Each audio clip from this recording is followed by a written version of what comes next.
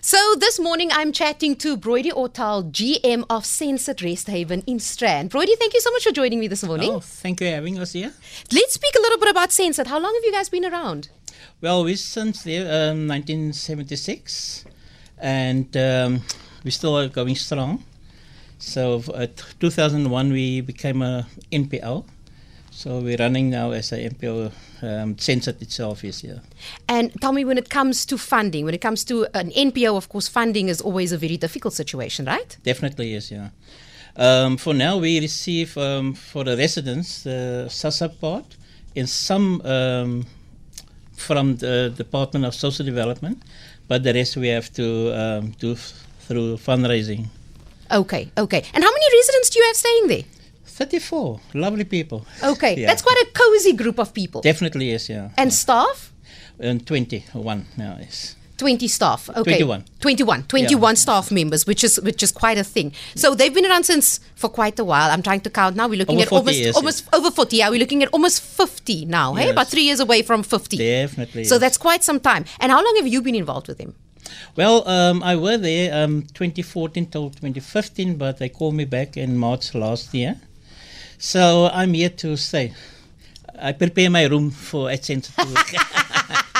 So I must tell you, so SenCit has a very special place in my heart. My grandmother was there. Serious? Yes, she was there. And what I loved about it is firstly, my grandmother was quite a fan of an old age home. She put herself in the old age home. She wanted to make sure that she got into an old age home, and she said she wanted to be amongst her peers and have a great time. So she was known for singing there, and she could go visit people. And I've got good memories of an old age home, but I know there are great misconceptions about old age homes. Definitely. What yes, are some of them? Well, the main thing is that they think it is the death sentence going to the old age home. It's a prison. So it's not really that. It is a home. That's what we create. So they can do what they want to do, when they want to do it. Obvious in the rules. In between the rules. So it is just a nice place to be. And like I always told the residents that this is your home and treat it as your home. So that's why a lot of them is involved, maybe cleaning, answering the phones, like Thelma's one of them.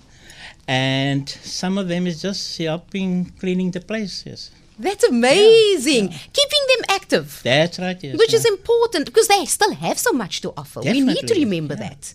We have to use their knowledge. Yes, Yeah. Agreed. Mm. What you've been there for a while, and like you say, this is the place where you feel like, oh, you're making sure that you're going to check in eventually when you retire. What's some of the wise words that someone has shared with you from SenCit that you've worked with, or an elderly person that you still live by today? Well, that is, you have to tell me what you precisely want, because some is not good to say on the radio. No, it's fine. Say it. Let's see how it goes. We can make a plan.